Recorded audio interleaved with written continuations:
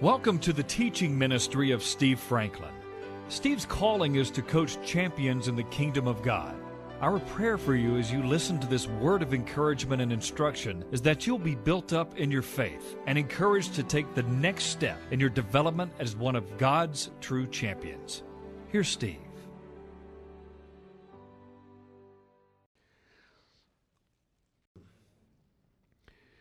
You know, you have DNA or you wouldn't be sitting there. Your DNA has a lot to do with your height, with your bone structure, with your appearance. Did you know that your Father God has DNA in the essence of His being? The Bible tells us God is spirit, and those who worship Him must worship Him in spirit and in truth. The Bible tells us that the epitome of the character, the DNA of God is faith, hope, and love. The greatest of these is God is unconditional, unrelenting love.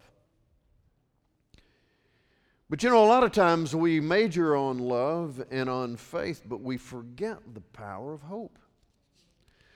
But I want to tell you something. Without hope, faith doesn't have anywhere to go. And without hope, you will give up far before any breakthroughs that the Father would grant you. Hope is essential. In fact, if there is a prolonged series and season of the lack of hope, death follows. It is essential. And in our study of our faith father, Abraham, we find out back in chapter 4, God said to him in verse 17, "I've made you a father of many nations." Now, He told him that when he was not able to have a child with Sarah, his wife, in the presence of him whom he believed. In other words, as far as God was concerned, that child had already been given. Can I ask you something? Wouldn't it be wonderful if you could already see what God says is true? Faith is what connects you. It is the assurance of things that you're hoping for. It is that assurance. It is evidence in the inner man of what you can't see yet with your outer man. And it's essential. If faith is the essence of things you're hoping for, without hope, faith has nowhere to go. And so we see here that God said to Abraham, "I've made you a father of many nations." And here he is at 75, 86, and 99, and we've been through that in the past few weeks, without the promised child. God gives life to the dead and calls those things which do not exist as though they did. He called Abraham the father of many nations when Abraham didn't have a promised child, who contrary to hope, that is natural hope. Pastor, what is natural hope? It is based on the senses, what you can see, what you feel, what you hear. That is natural hope. Contrary to that kind of hope, in spiritual hope, in God's kind of hope, he believed. "I have made you a father of many." He gives life to the dead. Contrary to natural hope, in spiritual hope, he believed, so that he became the father of many nations, according to what was spoken, "So shall your descendants be." Now watch this. Not being weak in faith, he did not consider, that is, he didn't focus on his own body already dead. He was 99 when he got that promise. Since he was about 100 years old, and the deadness of Sarah's womb, she was 90 and had been barren all her life. But he did not waver at the promise of God through unbelief. But he grew strong in faith. Notice he wasn't strong immediately. He had to grow in faith. How did he grow in faith? By giving glory to God and being fully convinced, watch this, that what he had promised, he was able to perform. Abraham was brought to that point to where if God didn't come through, there was no way the promise was going to come to pass. How did he stay sustained in his faith? He didn't get in hope against hope, he believed. He saw in the mirror, he saw how old he was, he saw how barren his wife was, but he didn't focus on what his eyes could see. He shifted his focus to what God said was his. And that stimulated that hope. In spiritual hope, he believed. Here's what hope will do. Hope will keep you connected to God, who is able to do what nothing nor nobody else can do. Sooner or later, you're going to get in a life situation where if God doesn't come through, you're sunk. It's always been that way. It's just that we hadn't realized it until the crisis comes. Hope against hope, he believes. So let me ask you something this morning. What are you hoping for? We're not going to receive the revelation of what God has promised without hope. And I want to show you something else. Go with me to Hebrews chapter 6. I touched on this very briefly last week. In Hebrews chapter 6, I want to show you something. When you're in an absolute desperate place, the power of hope. The discussion here is about our man Abraham, as it was in Romans 4. It says in verse 13, when God made a promise to Abraham, because he could swear by no one greater, he swore by himself. He didn't just say, I will bless you. He said, surely, that is an oath as far as God's concerned. Surely I will bless you. And multiplying, I will multiply you. And so after he had patiently endured, watch that. After he had patiently endured, he obtained the promise. He didn't just get the promise and boom, next morning there it was. He patiently endured. I want you to go down to verse 18. By two immutable things, that is, by what God promises and swears in his word. It is impossible for God to lie. We might have strong consolation. That means encouragement. I don't know about you, but sometimes I need some encouragement, don't you? Sometimes you don't need more faith. If you got a little bit of a mustard seed kind of faith, you can move mountains. You just need some encouragement. So that we might have strong encouragement who have fled for refuge. Why would you flee for refuge? That means you're in dire need, right? Who have fled for refuge to lay hold of the what? Hope that is set before us. Well, where is that hope? This hope, verse 19, we have as an anchor of the soul. When the storms of circumstances and situations are blowing all around you, you need an anchor. And the Word says the anchor is your hope. If you lose hope, now listen, this is the perfect time to get a definition of what biblical hope is. Biblical hope is an internal witness of a desired outcome. It's not based on what you can see or hear, because you don't see or hear any of that. You don't hope for what you see, the Bible says. It is an internal witness. There is a witness on the inside of you, in your inner man, comes out of your spirit, that is proclaiming that there is a desired result that you don't see yet. It don't feel like it. It doesn't look like it, but it's there in hope. But sometimes we need some encouragement, because that hope process can be long sometimes and difficult and painful. And notice what he says here. This hope we have as an anchor. That hope, we have to go back. We flee for refuge. And where is that hope? That hope, according to this powerful verse in 19, enters the presence behind the veil. You remember in the Old Testament, the high priest got to go behind the veil in the temple one time per year with the blood of innocent animals as a representation, as a type of what God would eventually do with His own blood. Notice that behind the veil was called the Holy of Holies. The very throne room of God is what it represented. The Bible says your hope can do something holy. Your hope can get behind the veil. Your hope can get to the throne of God. Why? Because the forerunner, the Lord Jesus Christ, has proceeded. He is our hope. Death couldn't even keep Him. He is at the throne room of God interceding for you, and it is your hope that gets there and bears witness of what you're hoping for. Don't let your hopes die. Your hope goes straight to the throne room of God. Hallelujah.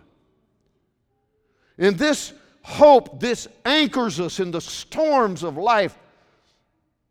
But we have to continue to invest in the presence behind the veil. We have to invest. How in the world is that hope? How is it built? It's built the same way Abraham's was built. We have to continually remind ourselves that what He promised, He is able to perform. And notice what we saw back there in Romans 4. The Bible says that He gave glory to God. How do you do that? Do you get in prayer and thanksgiving? Do you spend time in worship? Do you get before God and spend time giving Him praise and honor and glory that He is able to do far more than you even ask or think? Or are you constantly in prayer talking to God about how bad it is, which He already knows? Are you just continually rehearsing how bad it is instead of focusing on what He is able to do?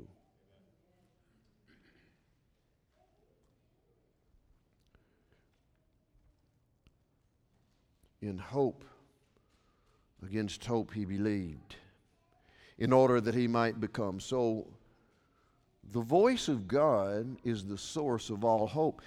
We can flee right into we can go right into the throne room of God on the basis of our hope. And the Bible says that we don't have to be in a strong position to do that.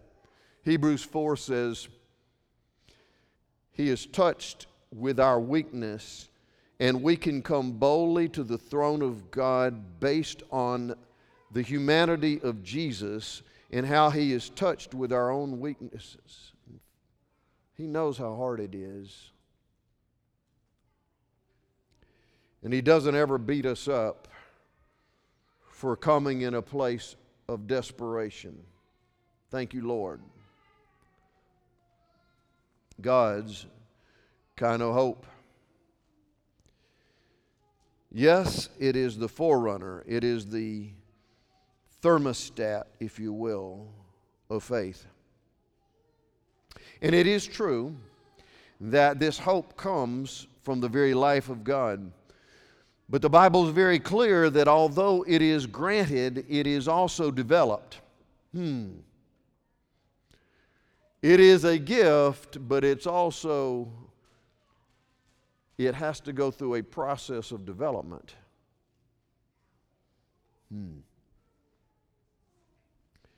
When you first gave your child, with great fear and trembling, a vehicle to drive off your property, remember that? That was a gift. But skill in operating that had to be developed. through discernment, through actions, through choices, through experience. This hope that we've been given by the presence of the Holy Spirit is a gift, but it has to be developed. Now, I want us to look at chapter 5 here, because this is a continuation of the whole discussion about faith and hope. Therefore, having been justified by faith. Many, many years ago, Billy Graham, God rest his soul and thank you for him, Lord. Billy Graham gave a definition of justified that I have never forgotten. Having been justified, what does it mean? Listen to this. Billy Graham explained it like this. To be justified means to be just as if I'd never sinned. So by faith, we receive the precious gift of the complete forgiveness of our Lord. To be justified just as if I'd never sinned. Having been justified by faith, we have peace with God. Do you ever go to Ephesians 1 and just remind yourself of what the Word of God says is the way God sees you in Christ? Holy and righteous and blameless and beloved and forgiven and accepted. It's powerful. I did it this morning. We have peace with God through our Lord Jesus Christ, through whom we have access by faith into this grace. We stand in a place of favor. Access by faith into this grace in which we stand. Do you know you're standing in grace in Christ? And we rejoice in hope, the internal witness of the desired outcome of the glory of God. That is the desired outcome. The manifestation, the revelation of God and what He is, who He is, and what He's doing. But notice this, not only that, not only do we rejoice in the glory of God, we glory in tribulations. You know what tribulations are? Intense seasons of pressure. The Greek word there is thlipsis. It means intense pressure. Not only that, but we also glory. The word glory means to reveal what is inside. It comes to the outside. The glory, the Bible says the heavens declare the glory of God. That is, the creative majesty of God is revealed when you look at the sun and the moon and the stars in the sky. What is on the inside of us that is expressed on the outside is glory. We rejoice in hope that God's glory will be revealed in us and to us.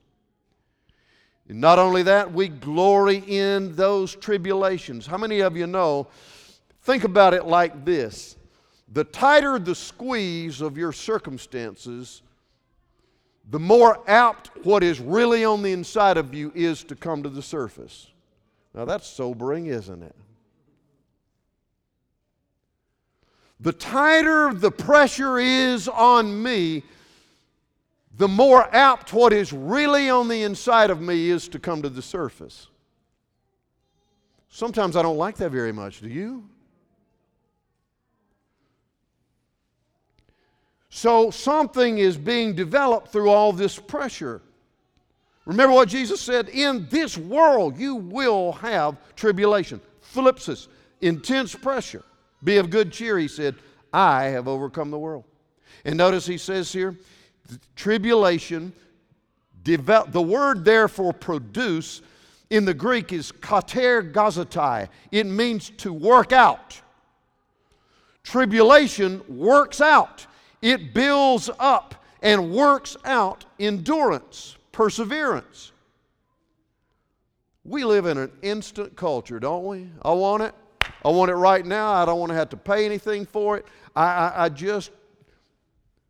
Boy, what a different way from the way the Lord works. Notice that perseverance, endurance is necessary. It is what helps mold us into the very character of our Lord. Tribulation develops perseverance, and perseverance or endurance develops character. Now, there's a word that you don't hear much anymore. Do you know that the word character in the original Greek literally means proof? Your reputation is what everybody thinks about you. Your character is who you really are. Your character is what you're like in the dark when nobody's looking. Your character is the truth about the kind of person I am and you are. And notice that this pressure develops perseverance, and perseverance develops our character. And character turns into, look at verse 4, hope. See, if you ask me without reading this passage, where do you get hope? I'd say, well, He's the God of all hope. He gives it to you by His Spirit who indwells you. But notice it is a gift, but it's also developed. It is increased and developed through things that we don't want to even think about, like pressure, perseverance, character. But you see, according to the Word of God, that's the only way that God is going to completely finish that work of building hope in us. See, the more stuff that I've been through and held on to my hope, the stronger my hope is. Same thing's true for you. Real character.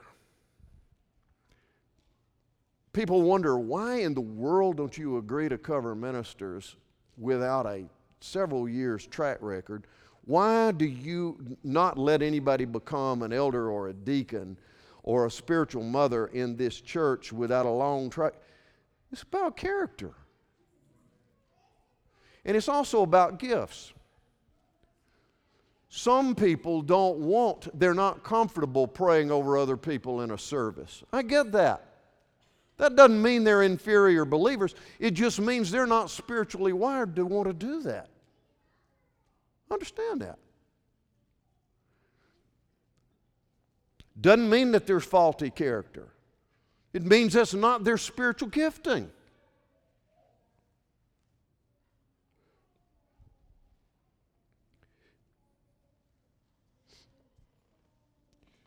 In fact, there's a lot of people who seem to have more character than officers that just don't have that type gifting, who are as solid a believers and as consistent. And that's true in this church. It's been true in every church Dean and I have ever served. It is a powerful thing, character and gifting. But hope is not only received, it's developed. But you know something else about hope? It eventually turns into sight. You don't have hope for what you already see. But the Bible lets us know that one of the incredible blessings of our Lord Jesus Christ is that through faith in Him, eventually all of us who believe and stand in Christ and follow Him, our hope will eventually be sight. We will see and know as we have been seen and known. Just as surely as you had an entrance into this life, you're going to have an exit. You may not think about it much, but it's going to happen. You're going to exit, and you're going to face Jesus. And the Bible is very clear for those who have received the gift of God's grace. And those who love His appearing, the Bible is very clear that to be absent from the body is to be present with the Lord for the believer. Hallelujah. That's not an inferior step. That is the ultimate.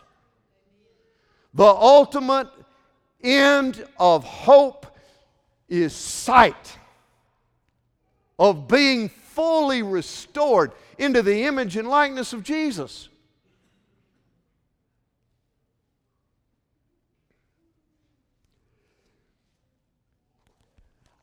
I don't know about you, but sometimes I get to longing for that more than I do at others. Dina recently found a song that I can't get through it because of our journey without becoming emotional. It reminds me of what our ultimate end in Christ is, what our son is experiencing right now, today. I wept over it this morning.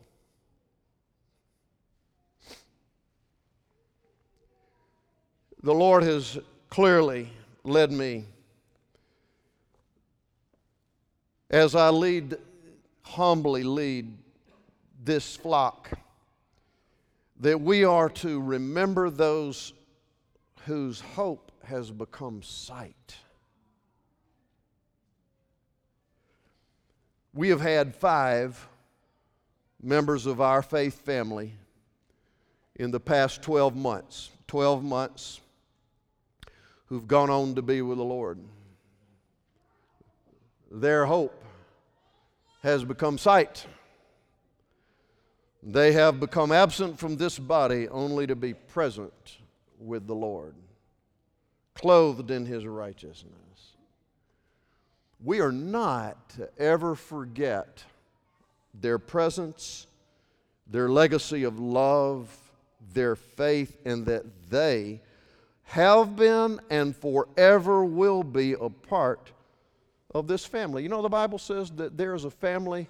There are families on earth and there are families in heaven. It's about family to God. This past 12 months, here are those who've gone to be with the Lord. Now listen, I know many of you have said goodbye temporarily to people very close to you. Parents, brothers, sisters, friends, children. But these are the members of our faith family, and that's all that I could fit into this. These are the members of our faith family who've left us in the past 12 months. Miss Biddy Mason, Mrs. Wanda Rubin, Mr. Tommy Milner, Mr. Bert Griffin, and recently Mr. Herman Lance. I want you to think about those loved ones of yours who are in Christ, who've gone on to be with the Lord. Father, help us to never forget that this is not it. That this is just a breath.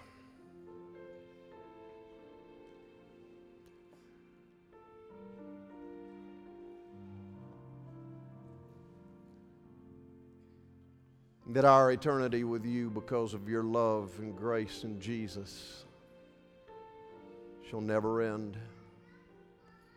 If you're here today without ever personally inviting Jesus to be the Lord of your life, I encourage you to do so right now. He said that God loved you so much, He gave His only begotten Son. So that if you just believe and trust in Him alone for your salvation, you would have eternal life.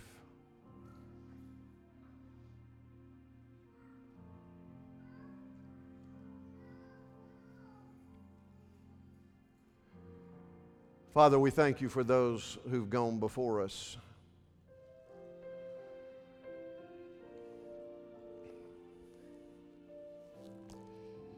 This is what I read.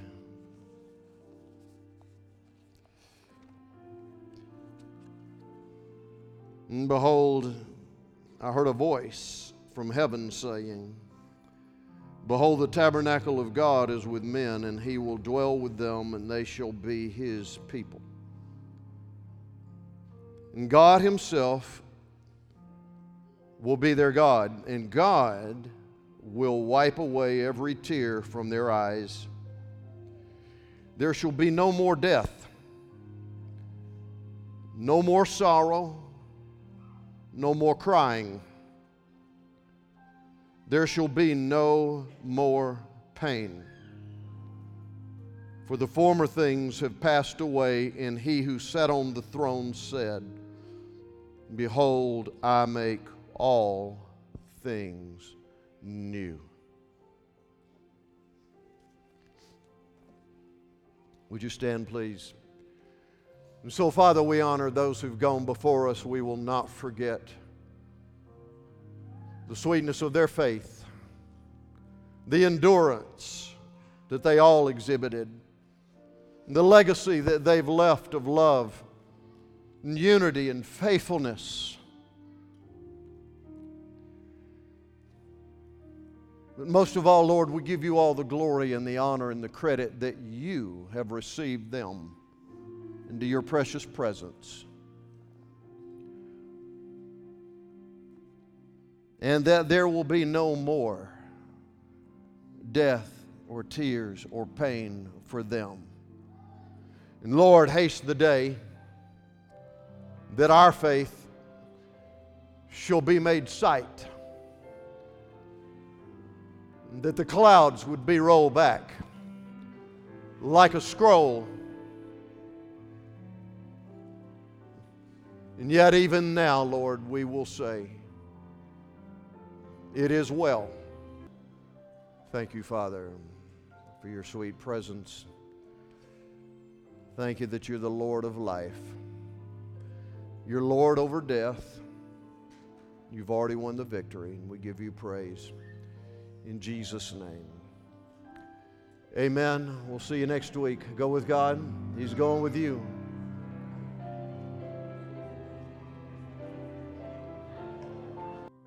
You can access more of Steve Franklin's teachings online at www.sfmin.com.